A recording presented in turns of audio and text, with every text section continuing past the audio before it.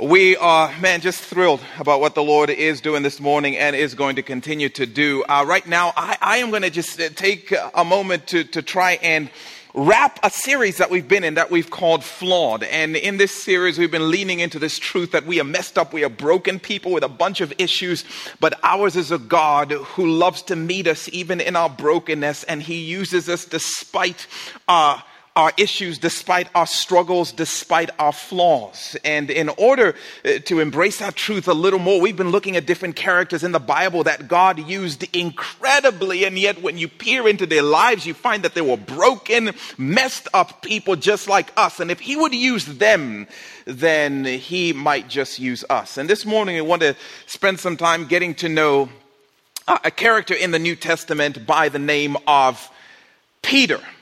Peter, one of Jesus' closest friends, one of Jesus' followers, a man of fierce faith. Peter, as we look into bits and pieces of his story, you're going to see that this is a man of fierce faith, and yet he was also a man who failed fiercely, and God used him still. So we're going to start, at the beginning in Luke chapter 5. If you have a copy of the Bible, you can turn there. We're going to have the verses up here on the screen. We're going to be jumping around, so feel free to follow along in your Bible or up here on the screen. But we get introduced to Peter, this man of fierce faith, from the very moment we are introduced to him. One time, he's doing what he does. Peter was a professional fisherman by trade. And in his first encounter with Jesus, Peter is on the shore of the lake of Gennesaret. And the context is he just finished a long night of fishing and came up empty, caught absolutely nothing. So I imagine he's wrestling with that particular frustration and disappointment, has to go home and tell his wife that he caught nothing. And now he's on the edge of the lake and he is fixing the nets. It's something that they did after every fishing expedition. And that means hauling the heavy nets onto the shore and then starting to pick out painstakingly, fragments of bone or rock or stone that may have gotten caught in the nets. And then you start to sew and crochet or whatever to mend places where the net may have gotten torn, so that next time you go fishing, the fish don't just sneak through the holes in the net. It was a painstaking thing that took hours. And so Peter's on the shore one morning and he's, taking care of his nets and he's had a disappointing night out fishing. And then here comes Jesus. And Jesus walks up to the shore and then just steps into the boat that belongs to Peter. Doesn't ask his permission or anything, which in my mind is trespassing. So Jesus trespasses onto Peter's boat and then says, Peter, hey, do you mind stopping what you're doing right now and give me a push? Because I want to talk to all of these people from your boat. Peter actually does it on that particular occasion, gives Jesus a little bit of a push. And then after Jesus is done teaching, around noon, Jesus puts in quite a crazy request, if you ask me. Check this out. We're going to jump down to Luke chapter 5, verse 4. And here's what it says. When Jesus had finished speaking, he said to Simon. Simon was Peter's birth name before Jesus changed it. He says, hey, let's go fishing. Put out into deep water and let down the nets for a catch. Simon answered, verse 5, and you can almost hear him say, please no. Master, we've worked hard all night and haven't caught anything. And Jesus, to add to this, we just finished and almost packed up to go home. And now you're suggesting that we go out fishing. I'm guessing Peter is feeling like I'm a little bit tired. And also it's noon. Noon. No one fishes at noon. In the Middle East, no one fishes at noon. It is blistering hot out there. The fish aren't eating at noon. They know better. They're at the deepest part of the lake trying to stay as cool as possible. I'm imagining Peter is saying, hey, listen, can I just tell you, as a professional fisherman, this is not what we do. I appreciate you, Jesus, and how good you are at teaching, but stay in your lane, bro. Let the professionals, we don't do this. Even the amateur fishermen know you do not fish at noon. We will be laughed at for years and years and years and years if we go out fishing at noon. Plus, we've tried it all night. If there were fish in this lake, we would have at least caught one. They are not up in here. And yet, look at Peter's response. A man of fierce faith.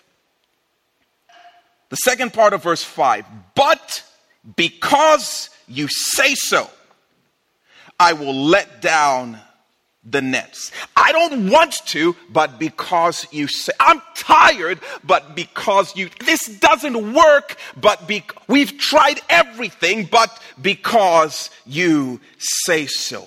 Fierce faith. Somehow on that beach in this first encounter, Peter has some sense of who Jesus is and leans in with faith. He realizes this is not just some stranger.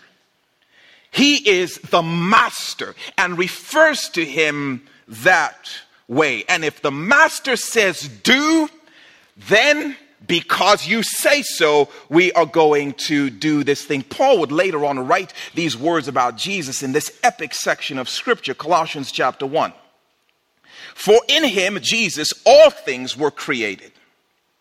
Things in heaven and on earth, visible and invisible, whether thrones or powers or rulers or authorities, all things have been created through him and for him. He is before all things, this Jesus, and in him all things hold together. And it's almost as if Peter has a glimpse. He has a small sense of that. And I can imagine Peter reasoning in his mind that, actually, technically speaking, that right there is his boat, sitting on his shore, at the edge of his lake. He made it all. And if he asks me to give him a push, then I'm going to use these buff fisherman arms that he made and push him into the water. And if he says we are going fishing, then we are going fishing even at noon. This is an expression of a fierce faith in the person of Jesus Christ. Pretty awesome. And man, I read this and I wonder if there's anyone in this house this morning who has that kind of fierce faith. But because you say so. I have worked on this marriage and it ain't working, but because you say so. Jesus, all the other kids at school think it's perfectly fine to experiment with their bodies this way. And they will laugh at me if I don't go along. But because you say so. I wonder if there's any fierce faith in the room this morning. It doesn't make sense, but because you say so. It doesn't feel comfortable, but because you say so. By the way, in case you're wondering what this fierce faith ended up seeing, Peter and his boys, they catch so much fish that their nets begin to break. After all the crocheting and fixing that they did, nets begin to break and their boats begin to sink. And I can imagine Jesus is like, I own the lake and I own the fish. And when I say jump, the fish say into which net? And they happened to jump into yours. After this encounter, Peter leaves his fishing equipment and he leaves his fishing career, mind you, on the most lucrative day of his life. And he follows Jesus. And his journey and friendship with Jesus would be marked by fierce faith. And man, what we could learn from Peter. There was this other time where Jesus sent his disciples ahead of him on a boat across a lake. And then he stayed on shore. And while the disciples were going across the lake, in the middle of the night, a fierce storm came.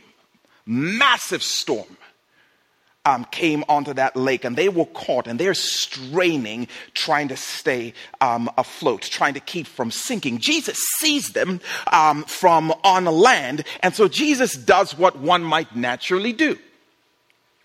He walks on water towards them.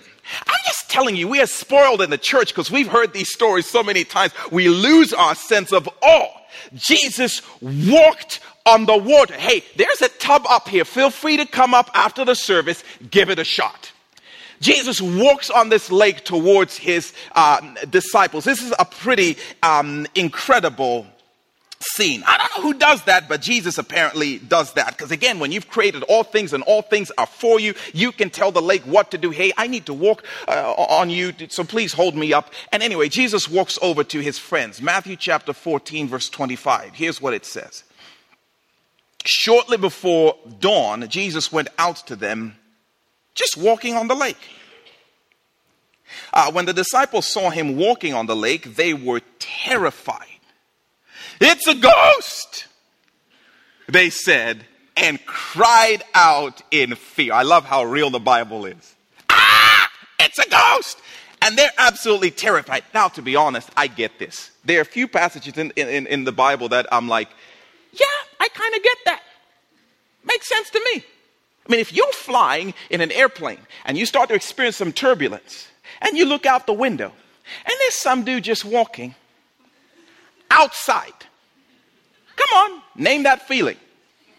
Right? You would be freaking out, which is exactly what the disciples are doing. They're having a moment where they're absolutely freaking out on account of the fact that someone is walking on water towards them. Verse 27, but Jesus immediately said to them, "Take courage, it is I, don't be afraid." I would right now be throwing up over the edge of the boat a little bit, just freaking out.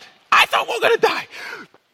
Thank the good you that it's you, because I thought we were going to get haunted to death or whatever it is. We're scared of ghosts. I don't know what we think ghosts are going to do, but I would be freaking out, and that's exactly what's happening. Everyone is panicking, and then sitting in the corner of the boat is Peter. Just dances to a different tune, a fierce faith tune. Verse 28 of chapter 14.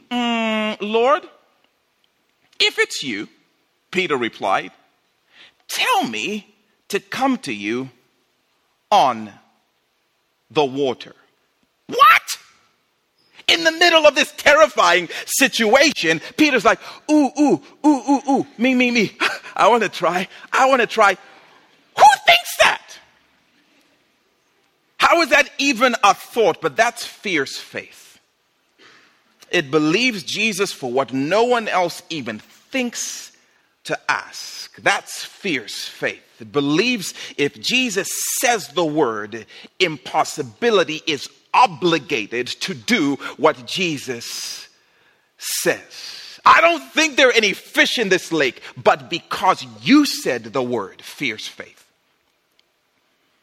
I don't think people can walk on water, but if you say the word, if you tell me to come, the laws of physics have to cooperate with you, and I'll be doing the running man up on this thing because of your word. Come on, please, Jesus. Remember that one time I took you fishing on the lake? Would you please take me walking on the lake right now? This fierce faith that puts its weight on the words of Jesus. And if we had time, we would talk about the fact that all of us have fierce faith in something. We all put the weight of our world on something. The opinion of people, the economic situation, the political atmosphere. For Peter, he put the weight of his world on the word of Jesus. If you say this is going to happen. Jesus loves that fierce faith, and he gives one word. Verse 29. Come, he said. Oh man, I love the Bible. I read this and I'm like, oh man, what would I do? What would you do? Jesus says, come on then. It takes fierce faith to ask Jesus to walk on the lake. It's an entirely different level to actually get out of the boat and try it. Because for so many of us, I I think there are lakes of impossibilities that we could be walking on right now, because Jesus has said, okay, come on. Because he's actually said yes to maybe some crazy things that we have asked and believed him for. But then he says, all right, come get it then. You're going to have to get out of that place where it's comfortable and that place where it's safe and see just how strong my word is. And for many of us, I wonder if we get to this place where we're like,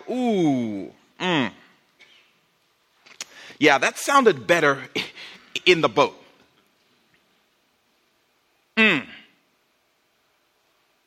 It sounded better when there was no risk involved. It sounded better when there was no cost. It sounded better when there was no possibility of failure. Then it sounded like a good idea. And Jesus says, yeah, come on. Yeah, I know how you want that healing, but you're not willing to get out of the boat of unforgiveness. Come on. I mean, you're believing for your grandpa, but you're not willing to tell him what it is I've been doing in your life. Jesus says, come on, Peter. I mean, you want freedom from that addiction, but you won't get out of the boat of secrecy and hiding and lies. Come on, come get it. Come get it. You want unspeakable joy, but you won't get out of the boat of those toxic friendships that you know are actually sinking your boat. I wonder for many of us, if Jesus isn't giving us the invitation for that impossible thing that you can't see a path towards, if we would simply come on. I think the church is full of too many of us talking about how we want to walk on water. And Jesus is saying, take me at my word. Come on then. But Peter's faith was fierce, man. It didn't just talk about it. He walked on it. Second part of verse 29. Then Peter actually got down out of the boat. If I was watching this, I'd be like, there's no way he's actually going to do. No, there he goes. And he walked on the water and came toward Jesus. And Peter, in that moment, experienced something no other human in history has experienced. He got to walk on water. It wasn't for a mile, but he did it.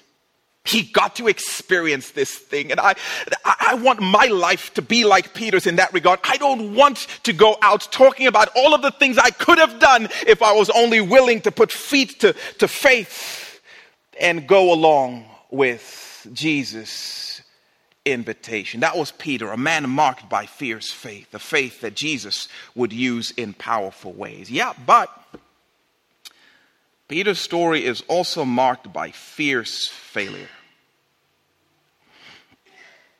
There was this one time, the night before Jesus was crucified on the cross. And Jesus was talking to his followers and he was telling them how they would all abandon him. They would all bail out on him when the soldiers took him away. And Peter interrupts Jesus. Whoa, whoa, whoa, no way.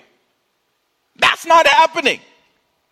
Now these jokers, they may abandon you. They didn't even get out of the boat, Jesus, but not me. I got you. Verse 31, Matthew chapter 26. We'll again follow along up here. Then Jesus told them, this very night you will all fall away on account of me. For it is written, I will strike the shepherd and the sheep of the flock will be scattered. But after I have risen, I will go ahead of you into Galilee. Peter replied, even if all fall away on account of you, I never will. Truly I tell you, Jesus answered, this very night before the rooster crows, you would disown me 3 times. Peter declared, even if I have to die with you, I will never disown you. And all the other disciples said, yep, what he said. And it's here that Peter, a man of fierce faith, would fail fiercely. The man of God, he would fail so badly that he would be convinced Jesus was done with him. I don't know if you've ever been there. I will never deny you, Jesus. I will never deny you, he says. Flash forward a few hours. Verse 69 says, now Peter was sitting out in the courtyard, and a servant girl came to him. You also were with Jesus of Galilee, she said. But he denied it before them all. I don't know what you're talking about, Willis, he said. Verse 71.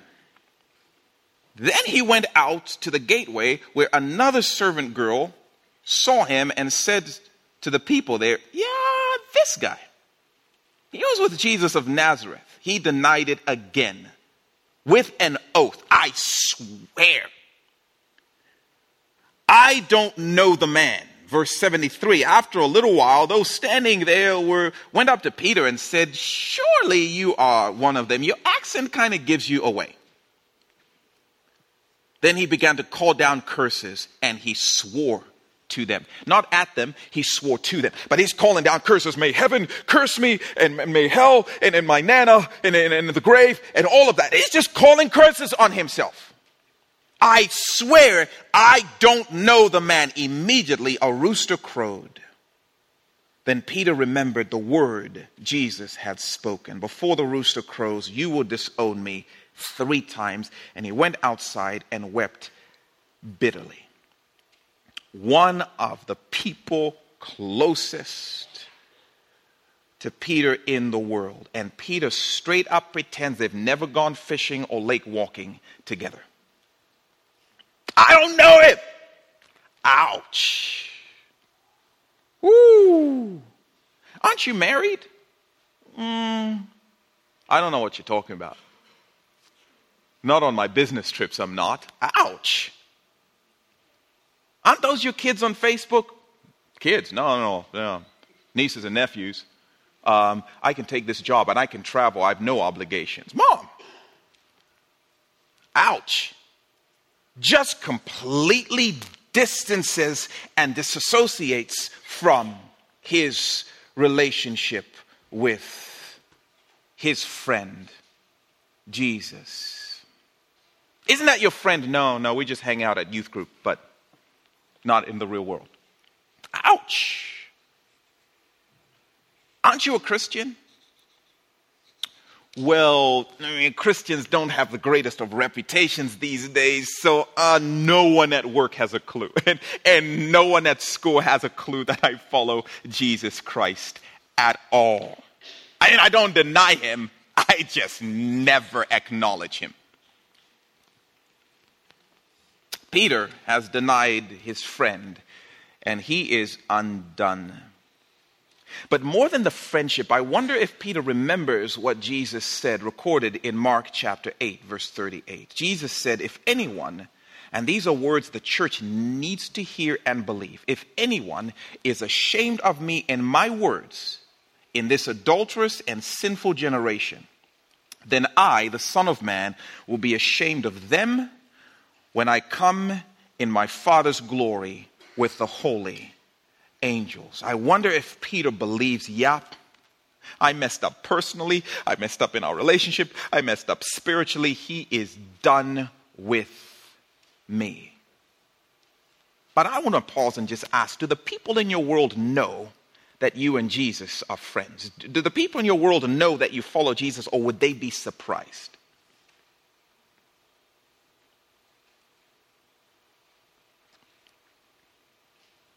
Peter believes Jesus is done. In fact, if you read the end of the book of John, do you know what Peter's doing? Fishing. Wait, I thought Peter was done fishing. Yeah, but I wonder if Peter isn't so convinced that he has messed up so badly that Jesus is done with him, and he goes back to the thing that he was doing before. Fishing. I wonder if he's not convinced Jesus is done, and so he writes himself off. the great Peter messes up so badly. And I'm not talking about when he denied Jesus. That's not what I'm talking. I don't think that was Peter's great flaw. I don't think that was Peter's great failure. I don't think Peter's great flaw was what he said to that servant girl. I think Peter's great flaw was actually what he said to the servant King Jesus himself. I think Peter's great flaw was not his denial of Jesus. I think his great flaw was his pride.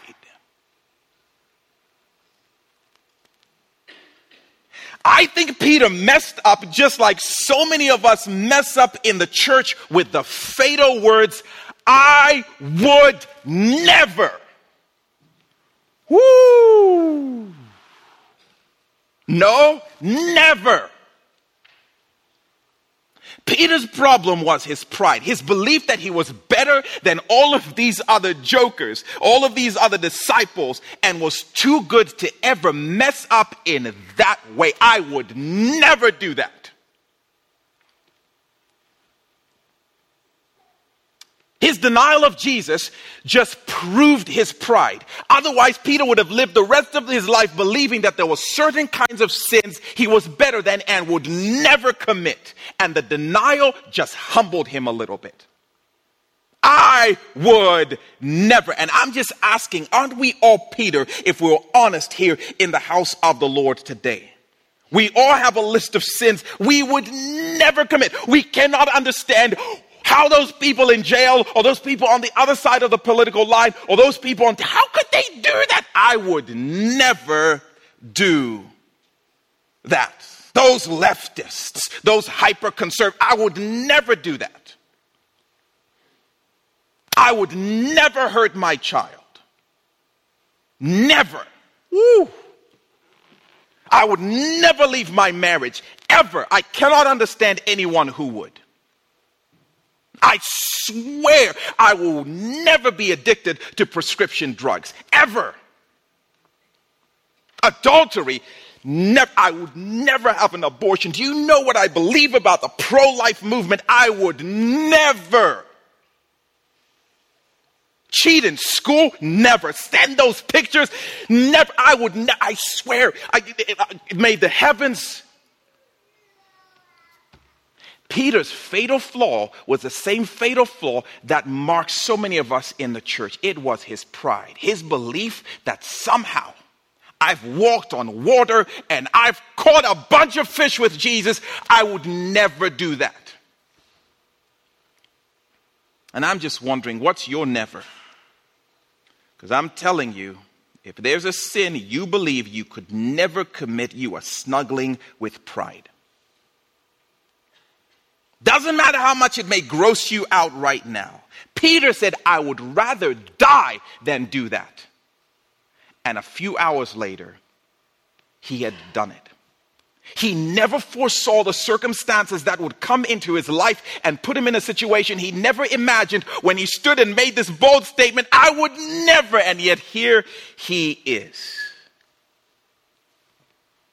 And if you ask me, a gift for Peter. Because pride is one of the flaws in us that is the hardest to expose, because even as I talk about it, pride thinks about the other people and what they may be getting out of this. Because surely it's not talking about me. I come to church, but I don't need it.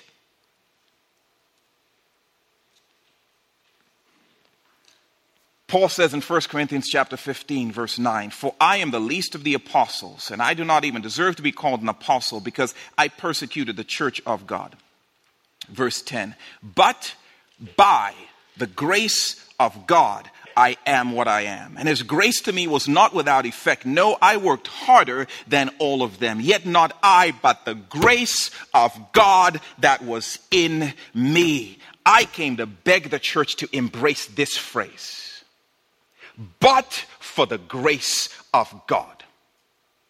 If not for the grace of God, I would be able and capable of doing anything.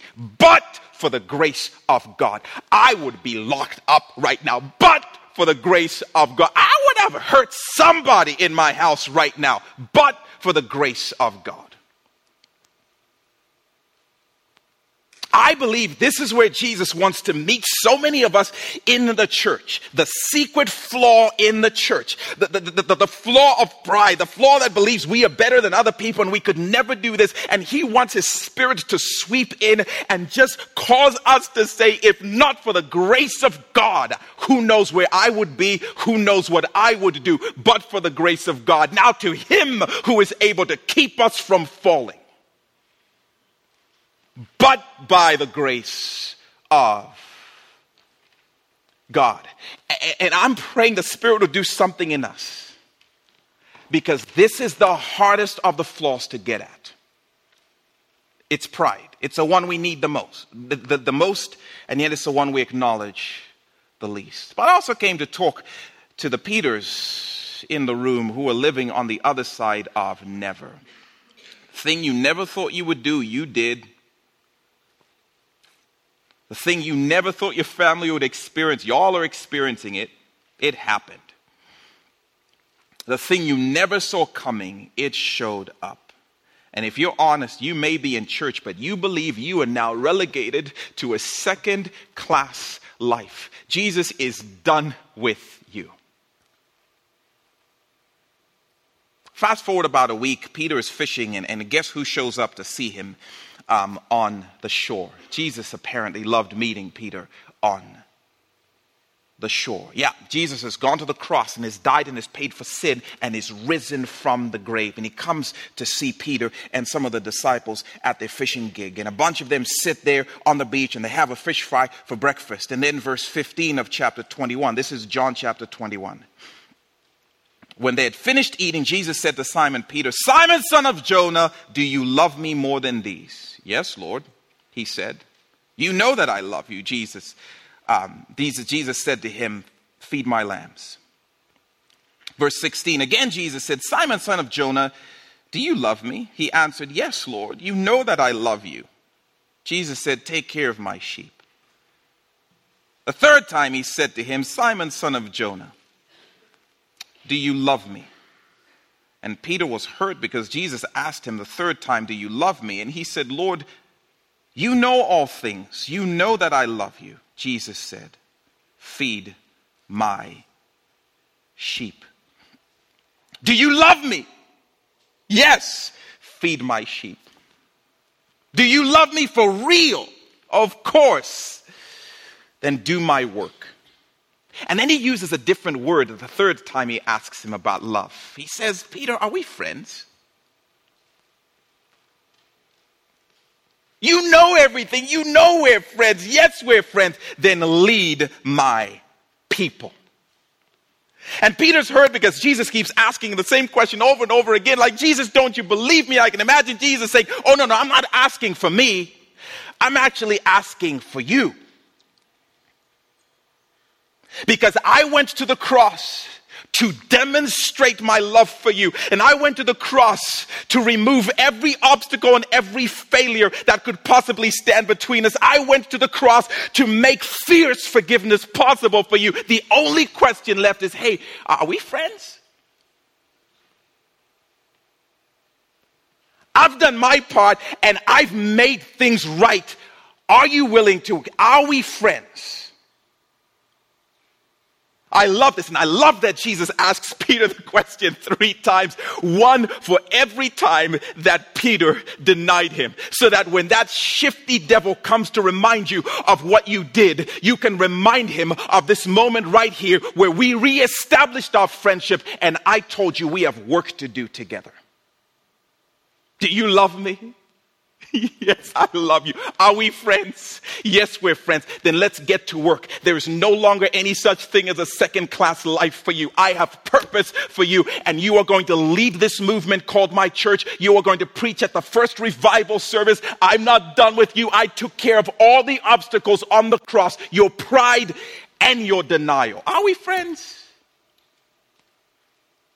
And I just came to talk to somebody who's maybe messed up and you've done that never thing and you believe Jesus is done with me. There's no way he can use me. I'm saying he has taken care of everything that stood between you on the cross. The only question left is, want to be friends?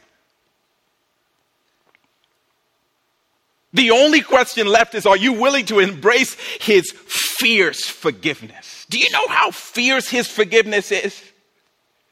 You name that thing that you never thought you would do, and his forgiveness is more fierce than that failure.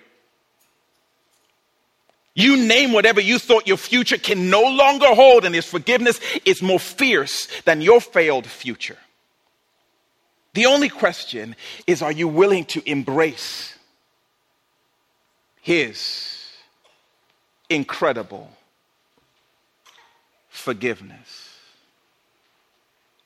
That's the question. And this morning, we get to celebrate in this service 4 baptisms. These are individuals who have embraced the forgiveness of Jesus Christ. They're getting up here to make the declaration that Jesus has forgiven me and I embrace his forgiveness fully. The question is, have you embraced it?